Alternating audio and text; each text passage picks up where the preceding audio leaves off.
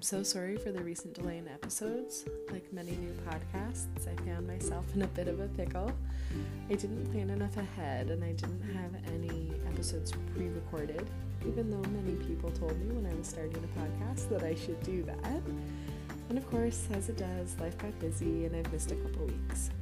So I've decided to take a step back and record some episodes back to back so that when I do return, I'll always have a couple pre-recorded for when life gets busy.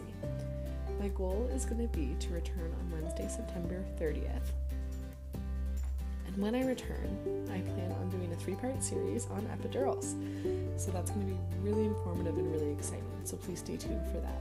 Thank you guys all so much for being patient with me and for listening. Have an excellent afternoon, night, morning, wherever you are in the world. And as always, if you have any questions that you would like me to base one of the podcasts on, please go over to Instagram and send me a DM about that. It's ainsleyk.rmt.doula, and I'll put that in the show notes for you. Okay, bye guys.